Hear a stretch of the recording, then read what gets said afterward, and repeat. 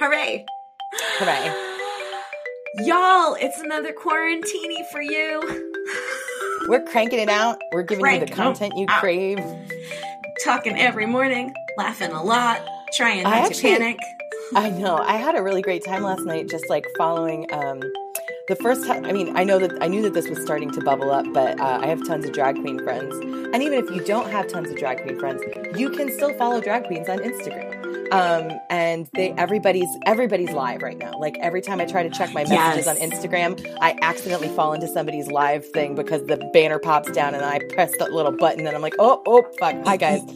So I accidentally fell into a live drag stream of my friend Vic Sin. And I had the best fucking time. I tipped those bitches. I had a great time. It made me very, very, very, very happy. Aw, that's so great. And then I just poked around and I just watched a bunch of other drag queens all night.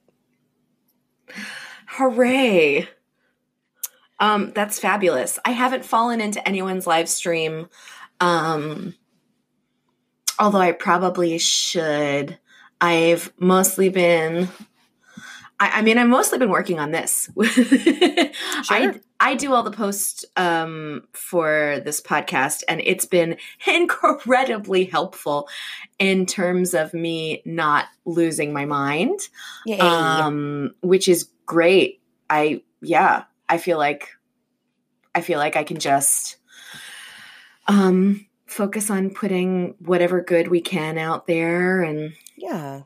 Oh, having something to focus on is so incredible. Like I remember, I was doing handmade jewelry for a while, and I had started a little business, which never went anywhere. But I was so happy to have that to focus on after my mom passed away.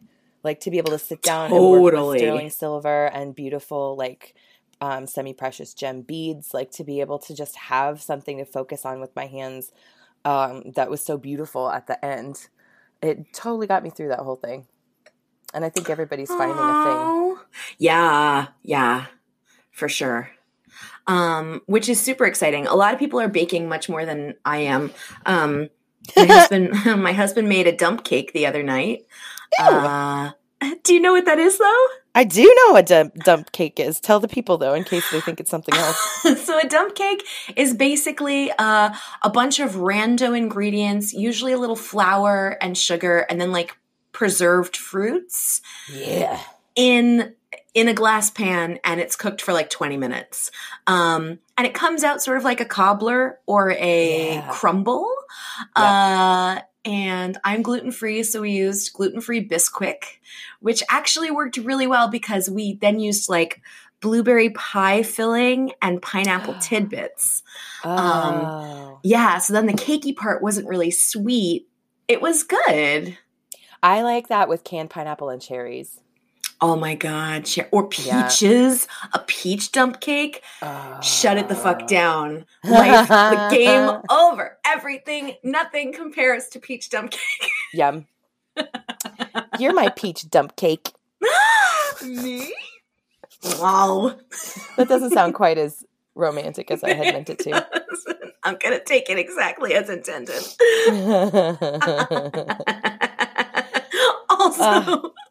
So people have been really enjoying the scary stories that we've been reading, but we're probably going to come back to the scary stories. We will, because absolutely. We can't do what we're doing here today all the time because we'll die.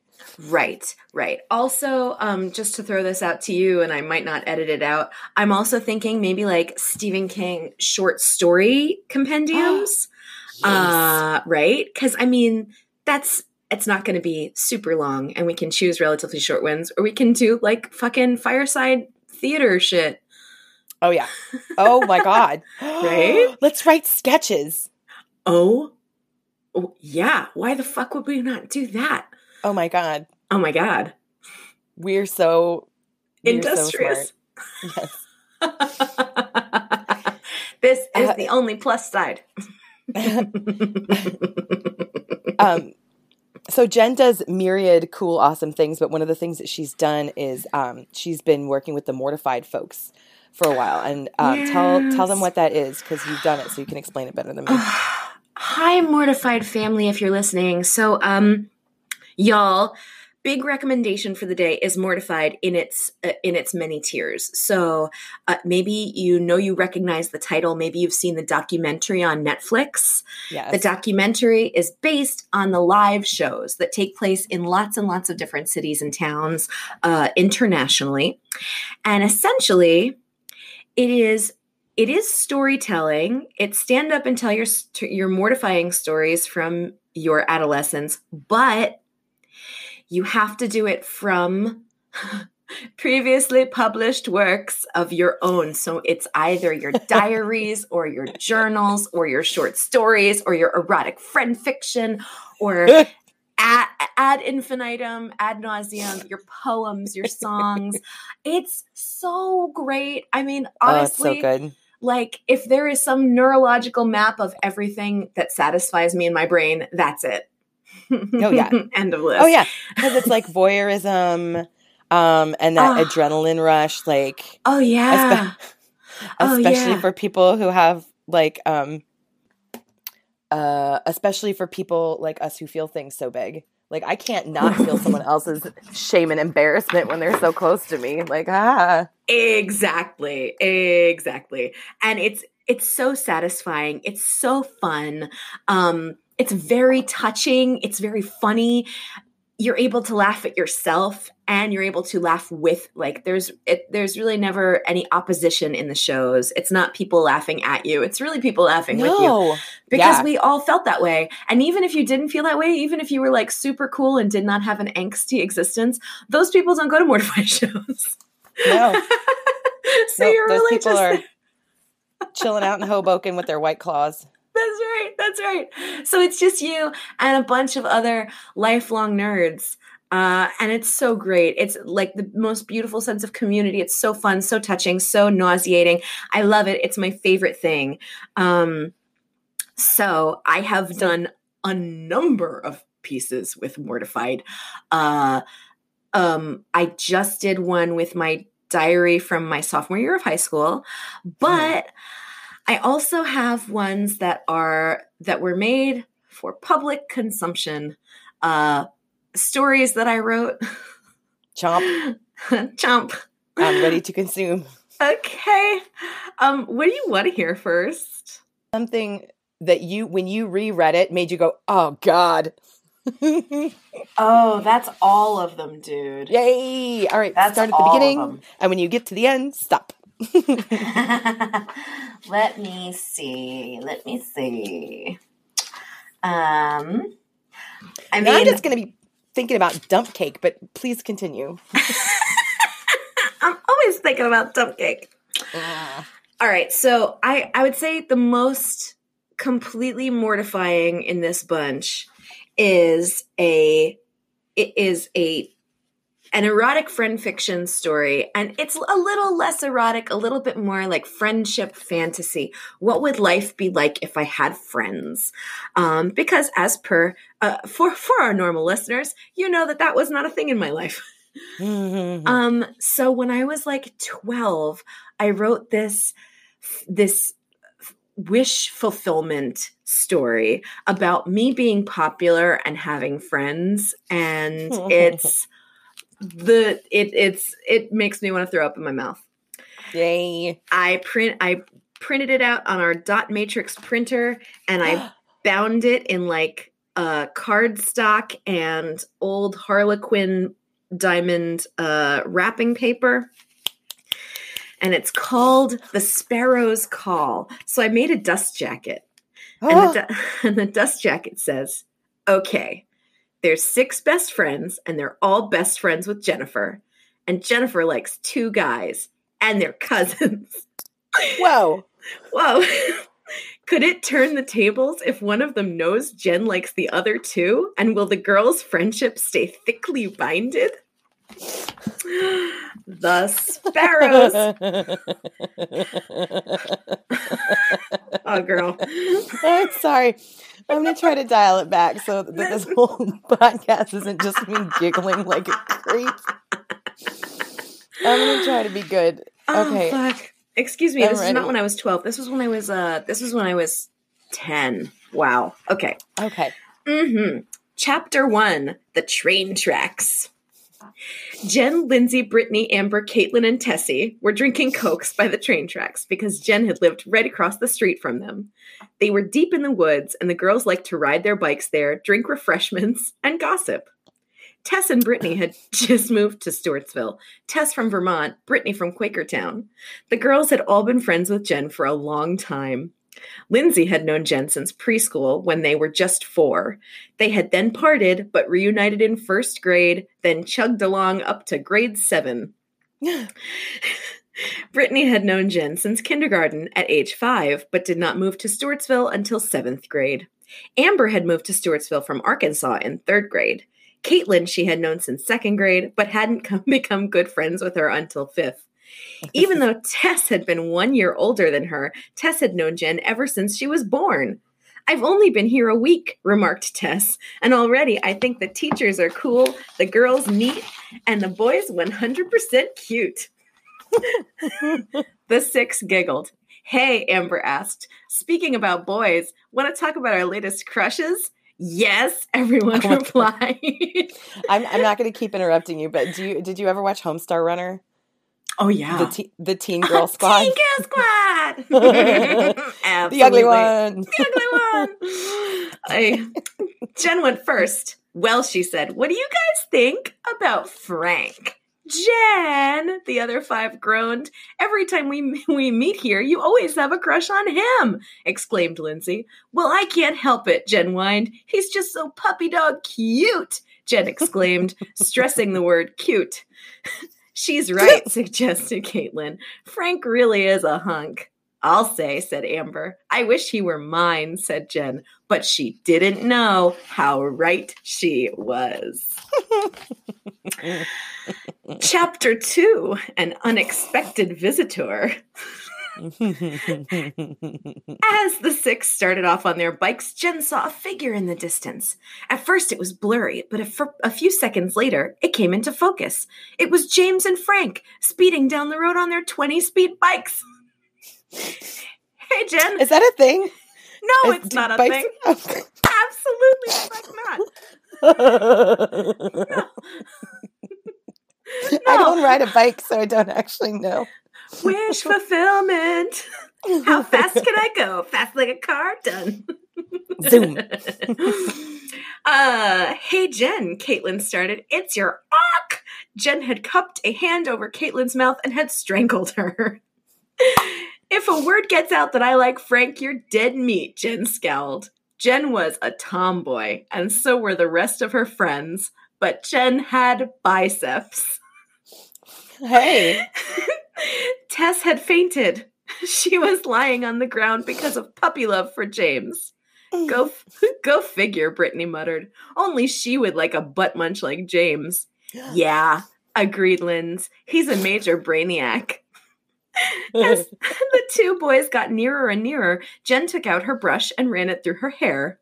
"Forget that," scoffed Linz. "Don't put Jen down," Brittany screamed, utterly enraged.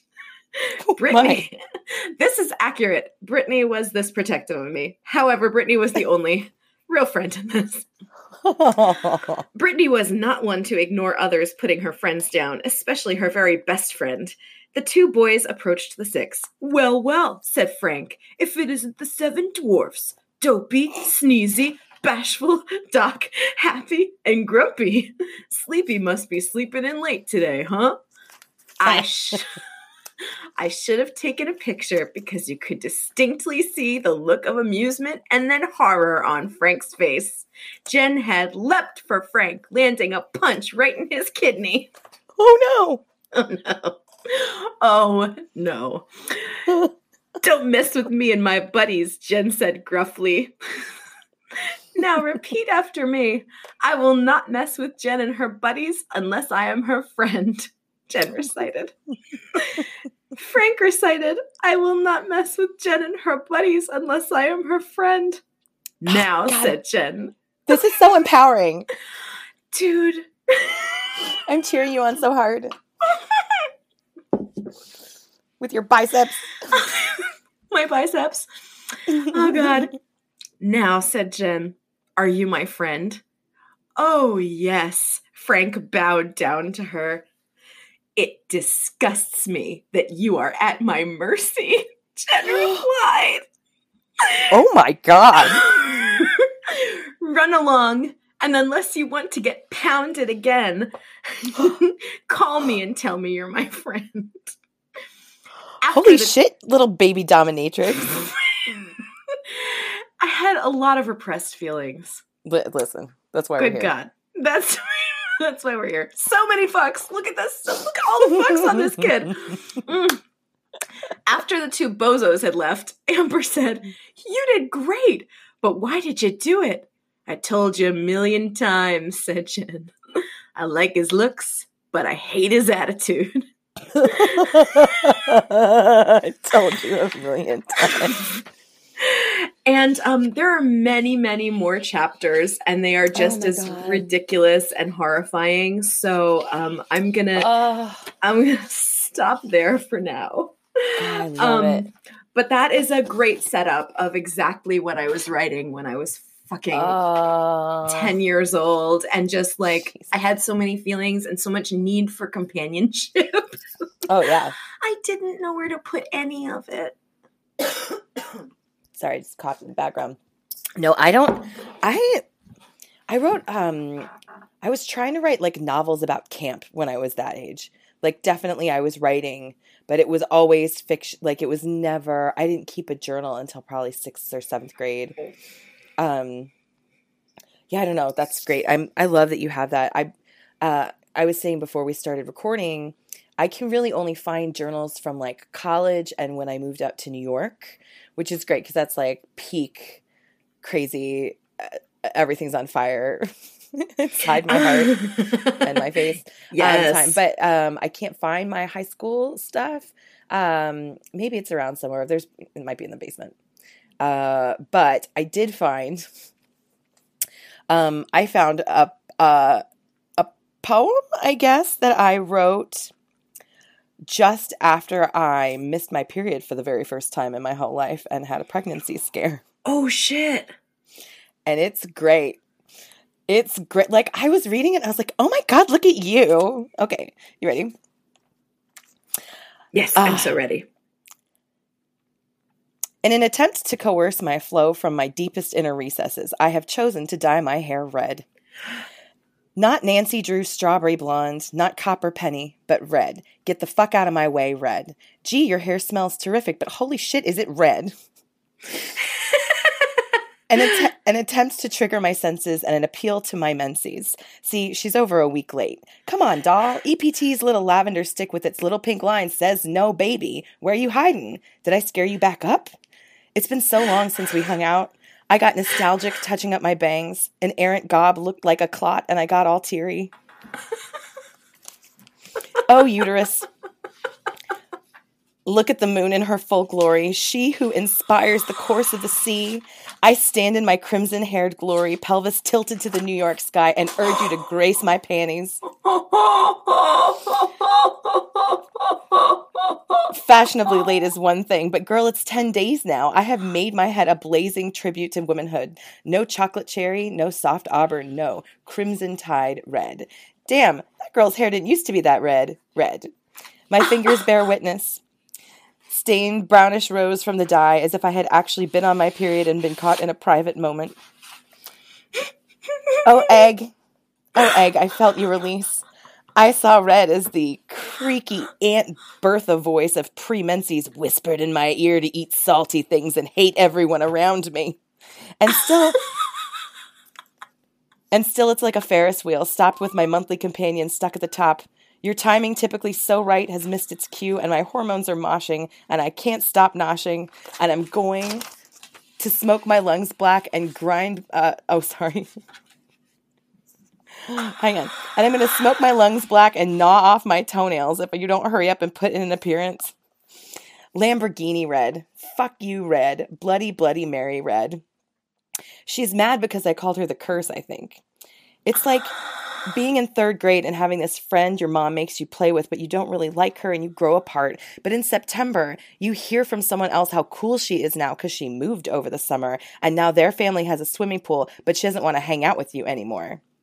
Yes, I feel rejected by my uterus. I got together with my girl who just went on the rag and mushed my tummy up against hers, hoping the vibes would rub off. Everyone involved is glad her roommate didn't walk in on that. Deep burgundy red, the color of wine and sensuality. My hair is the color I remember you to be. I have sacrificed my blondness in your name, and you cast me aside as though I were Cain offering God a salad. I'm not the only one who misses you either. You should have seen the look on my boyfriend's face when I told him you were overdue. He took it quite personally, I think. The full box of OB sits on the counter next to the empty box of Faria and mocks me. Ha! It says, first $15 on the stick test, now $10 on the hair dye. Oh, silly, silly girl. Exercise your consumerism all you want. It's thicker than water and way thicker than your thinly veiled attempt at symbolic devotion. Maybe I should have dyed my pubes red, too. Oh, my God. You hippie moonchild, fucking sister goddess. Wow. And I know that part of it was definitely influenced by like poetry slams were such a big thing in the late 90s, early 2000s, like huge. And I'm sure as I was writing that, I was like, one day I'm going to read this on a stage. And I was not wrong. Oh, that's amazing. Oh my God. Oh my God. All right, what's next for you? You want to go to something weird and really young? Yes. Yeah, you do. So, magically, I have some really, really, really old stuff. My parents were both programmers, and so we had a computer. Really, certainly all of my functioning life. And I learned how to type very early. I learned how to use word processors very early. I was I was really much more technologically advanced than most of the kids that I grew up with, my farm kid friends. And so this must be from when I was like in second grade, I think. I'm pretty sure I'm like 7 in this. And it's a short story called "The Smartest Person in the World." Yeah, right. Wait, is "yeah, right" in the title? Yep. It's "The Smartest Person in the World, ellipses, yeah, right," in caps with 3 exclamation points. Oh my God. Oh my God. Canon. Once upon a time, there was a little boy named Jimmy. Now, there was nothing actually wrong with little Jimmy, really, but let me tell you his problem. It all began when I was a little tot. One spring day, my mommy asked me if I wanted to go to the park. Of course, I said yes, because tots always seem to want to go to exciting places, like the park. So we had fun until when the main part happened. Mommy said she had to go to the bathroom and asked me to go wait outside for her. While she was in the bathroom, which took her an hour. Mom. I had bumped into a little tot who looked a lot like he might be my age. So I sauntered over to the critter and said, "Hi, what's your name?" First, he just stared at me. Then he spoke. And he said, "Look, little girl, do I look like a tot?" And I said, yes. He said, "Well, as a matter of fact, I am not a tot. I just look like a tot." But of course, folks. I'm sorry, hang on. I've never heard the word tot so many times in my whole life. Why am I so weird? Why? Oh, God. Please continue. But of course, folks, we all know that people that small could not be a teenager. But that's the way it went for many days. Until one day, I could stand it no longer. I was going to get my revenge. That day, I told my mommy about Jimmy. But she just said, "Jennifer, dear, the world is full of little boys. You'll just have to live through it." True that, Mom. Honestly, of all the things that I didn't make up, I must not have made that one up.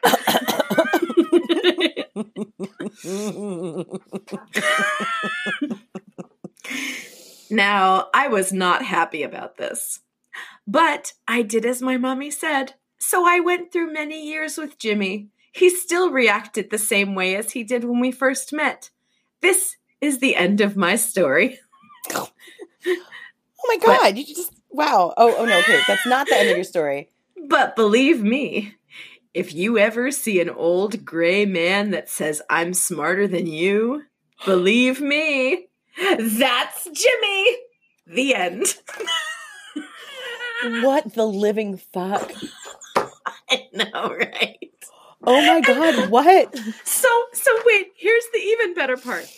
Girl, the even better part is that I must have written this for something. And I was the only person typing them for sure. I must have written this for something in school because there is a grade on it. And the grade in the bottom corner just says, okay.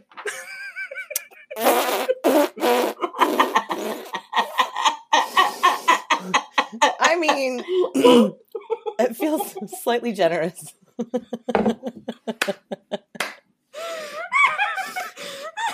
Was there a question mark involved in the okay? Did anything get erased? Did it say, are you okay? Because if I was an adult and I saw that kind of writing from a child, we would have a talk. That would be... Girl, I think I was just an exhausting child.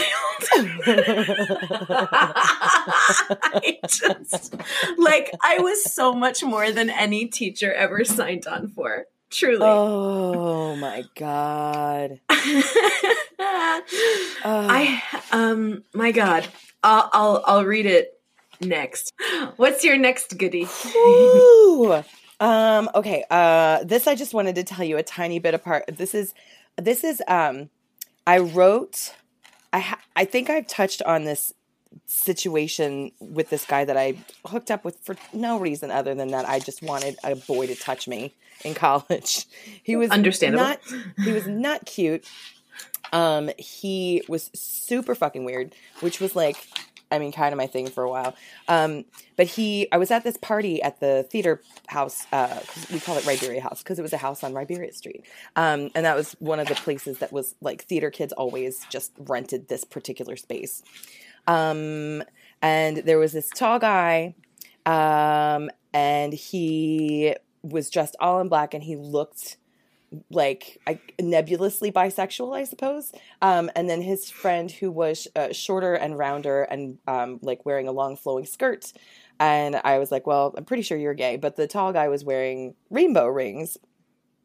And so I wrote a story about this weird thing, this hookup, but from the point of view, as if I was a guy watching it happen. I'm sorry, that was a lot of setup, but I'm just going to read you this little passage. Oh,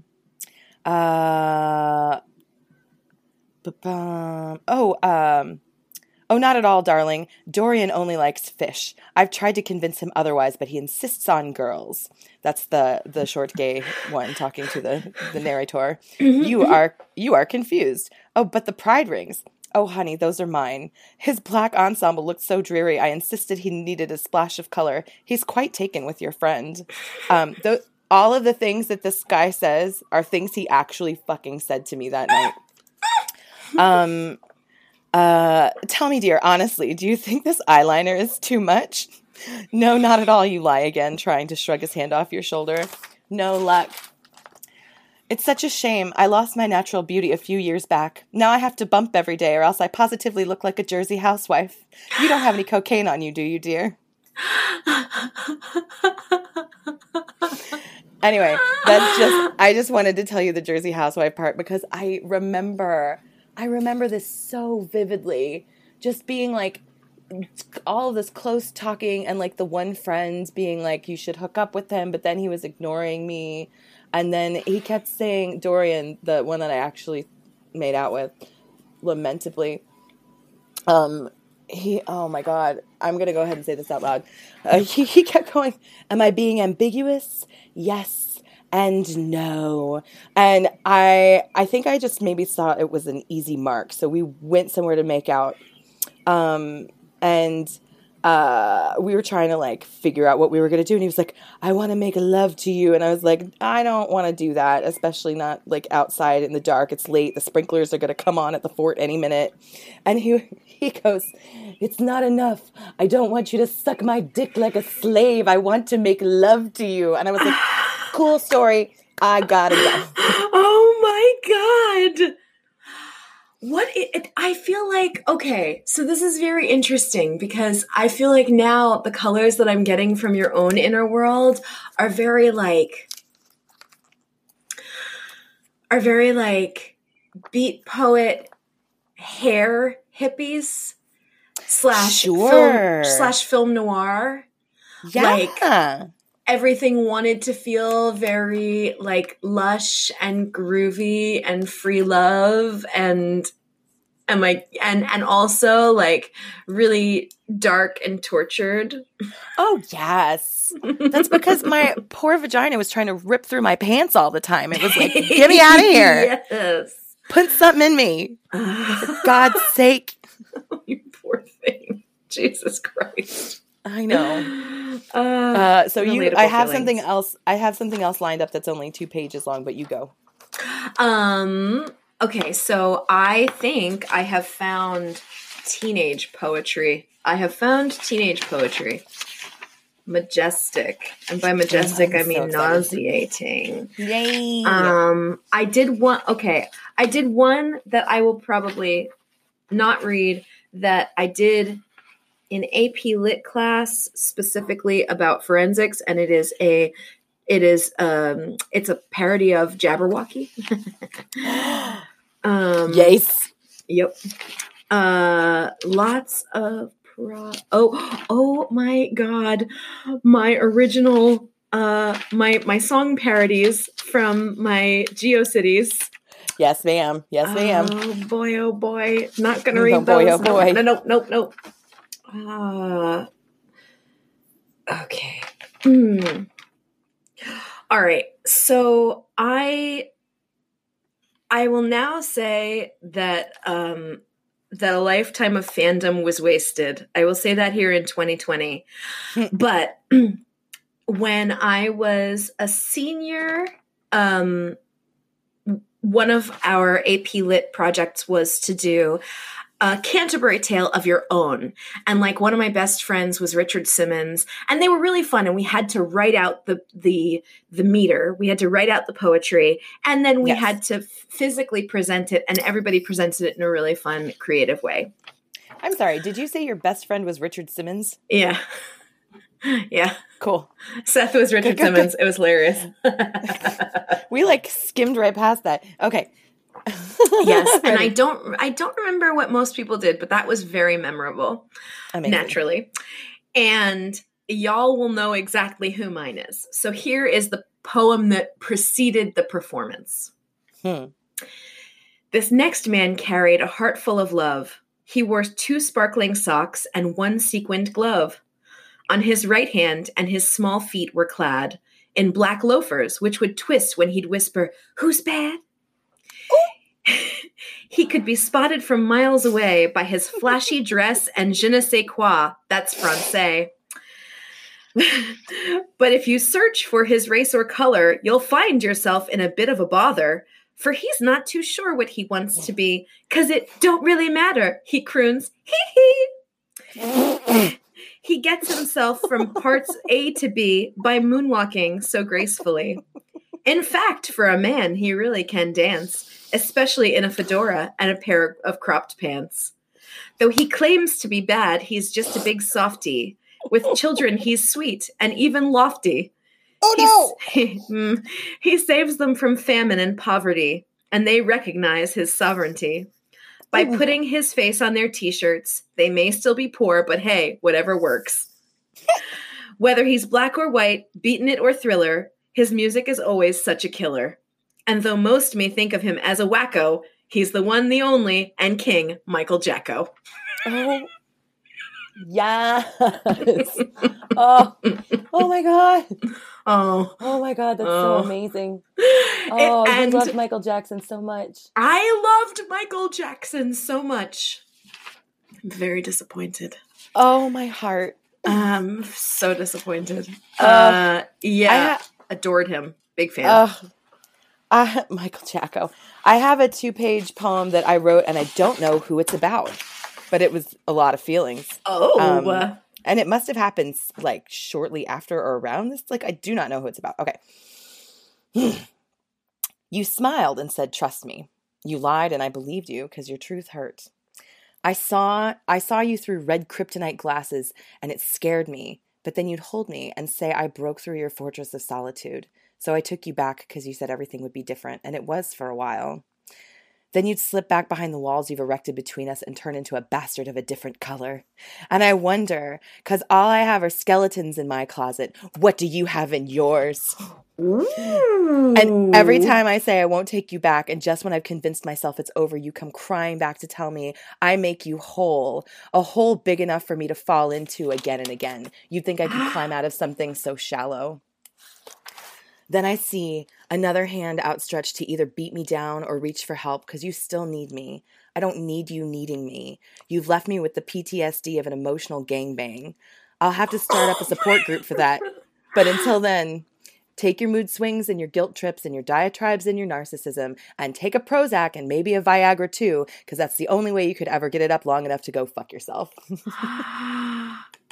Oh my God. Who was I so mad at? Do I dare imagine that this is something that you concocted all by yourself? Like it was so real in your head that it just made its way to the page? Yeah, maybe. Because, hey, that's... I was like, I'll queen save of this. That one. I'll save this for a time when I am mad at somebody. I have these feelings. They're unfocused. Oh my God. Oh, you think I could climb out of something so shallow? All right. So good. Okay, let's see. I'm going to read you the other thing that was clearly given to the same teacher, okay? Mm-hmm. So same age, like 7. This is called The Magical Toy Room. Once, there was a girl named Katie. Katie was a lonely child, for she had no brothers or sisters. The only children she had to play with were her orphan mates. Her what? Her what? Orphan mates. Oh, okay. Sure. More tots. So many tots. For she lived in an orphanage. Her father and mother had died in a fire. Oh. Luckily, Katie had smelled smoke before her parents had awakened. The only things the orphans could play with were the toys in the toy room. Little did the orphans know that the playroom was magic. You see, every day when the orphans came out from the playroom, the toys magically start to talk. The toys that are there are a teddy bear, a toy clown, a tricycle, a push-and-go car, a stuffed lion, a beat-up pillow, a stuffed tiger, a doll, a Barbie, My Little Ponies, and all sorts of stuff. The mistresses of the orphanage were very strict to anyone that was always cheerful. And in poor Katie's case, she was always cheerful. So when the mistresses of the orphanage said that they were going to move to Florida... Wait, the whole orphanage? Yes. This is a logistical nightmare. Poor sad Katie was left behind. When the empty orphanage was quiet, Katie quietly went into the playroom.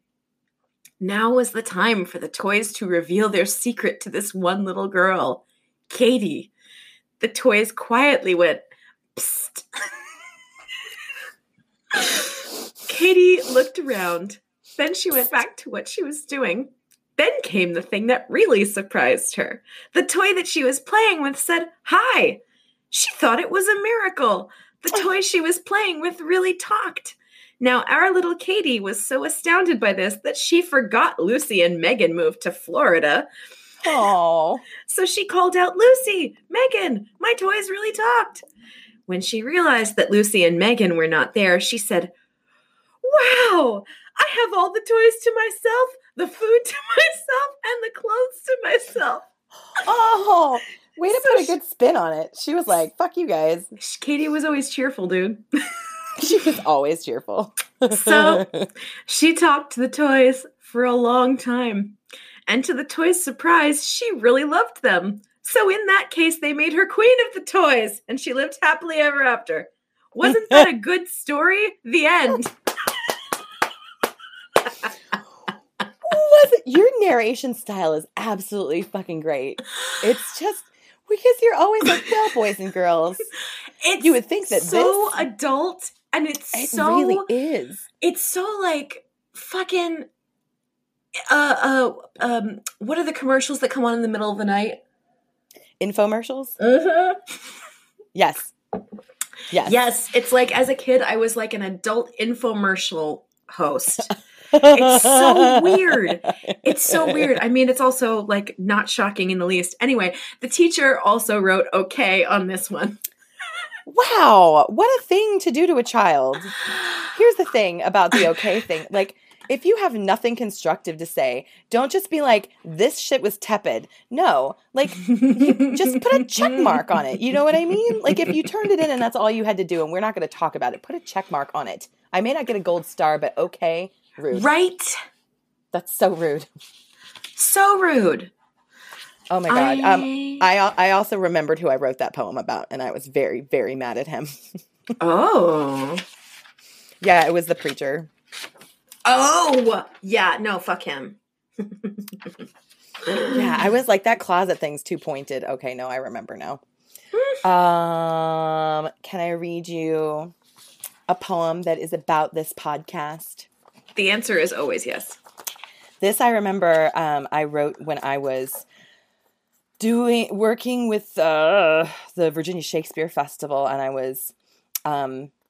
was basically an assistant for the head guy, who was brilliant. Also, chain smoker and narcoleptic. So half of my job was taking care of like the money for the box office, and the other half was making sure he did not fall asleep with a cigarette in his hand and burn everything down. And in between that, apparently I wrote some poetry. It's called You. You are my lone firefly in the parking lot after 9. Your blue-green glow shining against the nauseating pink fake sunshine of the lampposts, the only real luminescence amidst a sea of artificial light. You are a fresh box of Crayolas for my soul, the big box with all the fluorescence and shiny gold and silver and copper and the new ones with the juicy names. You color me Purple Mountain Majesty with macaroni and cheese spots. You are my help sheet above the F keys on the keyboard of an evil computer. You are the shift key that makes my font centered. You are the springtime fresh fabric softener that makes my jeans smell sweet. Not about that guy. You are the springtime. Apparently, that was a real big sense memory for me. You are the springtime fresh fabric softener that makes my jeans smell sweet and my towels fluffy for much longer than 5 days. But personally, I don't mind cling. You are the Band-Aids I'm always looking for to bandage my painted toes when I've walked the mile in someone else's shoes. They don't fit well and I get blisters. You are also the sparkles in my nail polish. I know, I've seen them in your eyes. The sparkles, not the toes. You are the extra cherries in my Shirley Temple. You're also the last wild cherry Pepsi in the dorm fridge amidst the cheap wine coolers and leaky beer bottles, not to mention the cracked vodka bottle in the freezer. You are the counter melody in my song, the part that often goes unnoticed or even unheard, but the part that makes the song rich and full and just a little addictive. The part that means he's a baritone. Oh! The part that's often written out instead of worked on and improved simply because it's unusual and syncopated and unconventional, but still you are my favorite line to sing. You are my favorite pajamas, the ones I always have good dreams in, the kind that when you wake up out of them, the dream, not the pajamas, you wish you could go back to sleep forever and get them back because they weren't over yet. You are also the package of Vivarin in my sample box, a bright yellow beacon amongst crappy deodorant and new and improved feminine hygiene products, something way more exciting than coupons and clear preppy perfume. You blow bubbles in my wholesome vitamin D milk darkened with fudgy swirls of quick powder through one of those crazy twisty straws you find at carnivals and theme parks and overpriced watery fruit drinks, but you know it's worth it for the cool straw. You are better than cream-colored ponies and crisp apple strudel, maybe even schnitzel with noodle. Wow, this is an old reference. You are the AAA triptych that makes it possible for my journey to detour through a bad part of town, and you make sure I take Skyline Drive because even though it's a little out of the way, the dusky leaf rainbows are better than rusty road signs. You even use the yellow highlighter to make sure I don't lose my place. You are the walk-it in my pocket. You are great. Oh my God. Isn't that so cute? That's so sweet. That was about my friend Chris. That's so sweet. Oh, the AAA triptych. Oh my God. Actual maps. We would go to the AAA office and you'd be like, I'm trying to drive from here to St. Augustine, Florida. And they would be like, okay, here's the map. And they would take out like a flippy map. And they would be like, okay, so you drive to here. And then they would flip it over. And they're like, now keep driving here. Like, and they would highlight it for you. And it was called a triptych. Oh my God, that's amazing. I feel like I kind of remember that. Oh God, I'm so old. I may have to grab it in another recording. I know for sure that there is a poem that I wrote like just for me when I was 15, 16, that's somewhere in my journals. But I have okay, so this is I definitely wrote this at 7. And it is an illustrated book. It's called The Tree That Gave Us More Than We Expected. And the front page says, "Dear people who read this book, I wrote this at the age of 7." So there you go. Oh, good. A little, just to contextualize. That's it. Once upon a time, there was a girl who lived in England. Her name was Melissa, and she had a beautiful apple tree. And so one day she looked to see if her apple tree was all right. Then the next page has this girl looking at a tree and exclaiming, "Oh no!" But when she got there, you should have seen the look on her face. She ran to her mother for help. She said to her mother, "Mommy, the apple tree is overgrowing." So she dragged her mother by the hand and showed her the overgrown tree. "What will we do?" cried Melissa. "Well," said her mom, "we could eat all these." "Ew," said Melissa. "I don't want to do that. We will get full," she said. "Or we could sell some." "Yeah," shouted Melissa. All right. Industrious. Then the next one has the kid walking in front of a TV, in front of a lazy boy with its recliner out, talking to a man with a mustache and who's reading a newspaper. Nice. So Melissa told her dad to get some bags to put apples in, and he said, "Sure, honey." Shore is spelled like Jersey Shore, of course. Sure. And then the next picture is the both of them picking apples from the tree. Dad doesn't have a shirt on, and I think that's because he didn't wear a shirt when he did any yard work. So, like, sun's out, guns out. His nipples are huge. His belly button is alarming. So Melissa went picking with Dad. Mom was in the house, as usual. My mother loves/hates this because my mom was the only person who did things with me as a kid. So obviously, again, wish fulfillment. Right. Then there are the kids at the table and the person is walking up to the table. So they had a lawn sale and Melissa was the judge. Don't know what the judge does. What, the judge? For the lawn sale? Uh-huh. Wait, weren't we selling apples? Yes. Sure was. Okay. I'm down. I mean, you may as well move all the inventory. And I'm not trying to. I'm sorry. I feel like I'm poking holes in your plot, and that's not what I mean to do. And thanks to Melissa, they wouldn't have a good time because they got a van. And because they got a van, you know what that means? Vacation! Yow! And that's it. That's the end of the book. Wow. You got a van, and you know what that means. So the lesson is sell a bunch of apples so you can make enough money to buy a van. Sure. I get it. Apples, hand sanitizer, who knows? Oh my God. Good ideas for the apocalypse, right? Exactly. You know, I was so funny. Like you were talking about apples, and like, of course, my brain for a second was like, are we going to wind up like with apple carts like back in the day where people are just be selling whatever the hell they can sell outside on the street? And then I was like, no, because none of us can go outside. Right. We can't go outside. We can't touch things that other people have touched. Right. It's going to be virtual apple carts, whatever that means. What it means is pictures of your feet. That's it. That's it. Get ready. Get ready for the new industry. God, I've been talking so big. I just I'm gonna paint my toes later, so we'll see how that goes. We've talked a lot about feet today. More than usual. Should I start using some new hashtags in getting this podcast out there? Hashtag foot stuff. Good Lord. Oh my God, this was great. Isn't this great?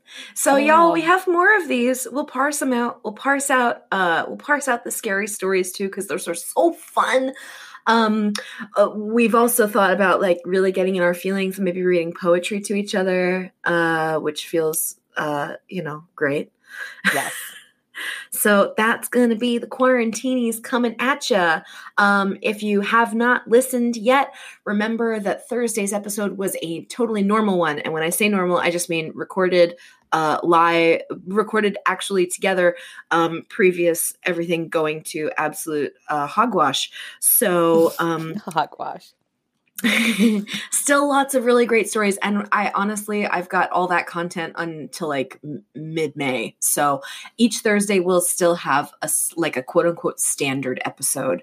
And in the meantime, all of that's going to seem so quaint, isn't it? I know, like, right? Yeah. Back when we could hang out. Yeah. Oh, well, in the meantime, remember, if you see a tot who looks like a tot, he cannot be a teenager. That's the takeaway. Oh my God. And my takeaway for you is that clean laundry is really like, girl, that is your ASMR.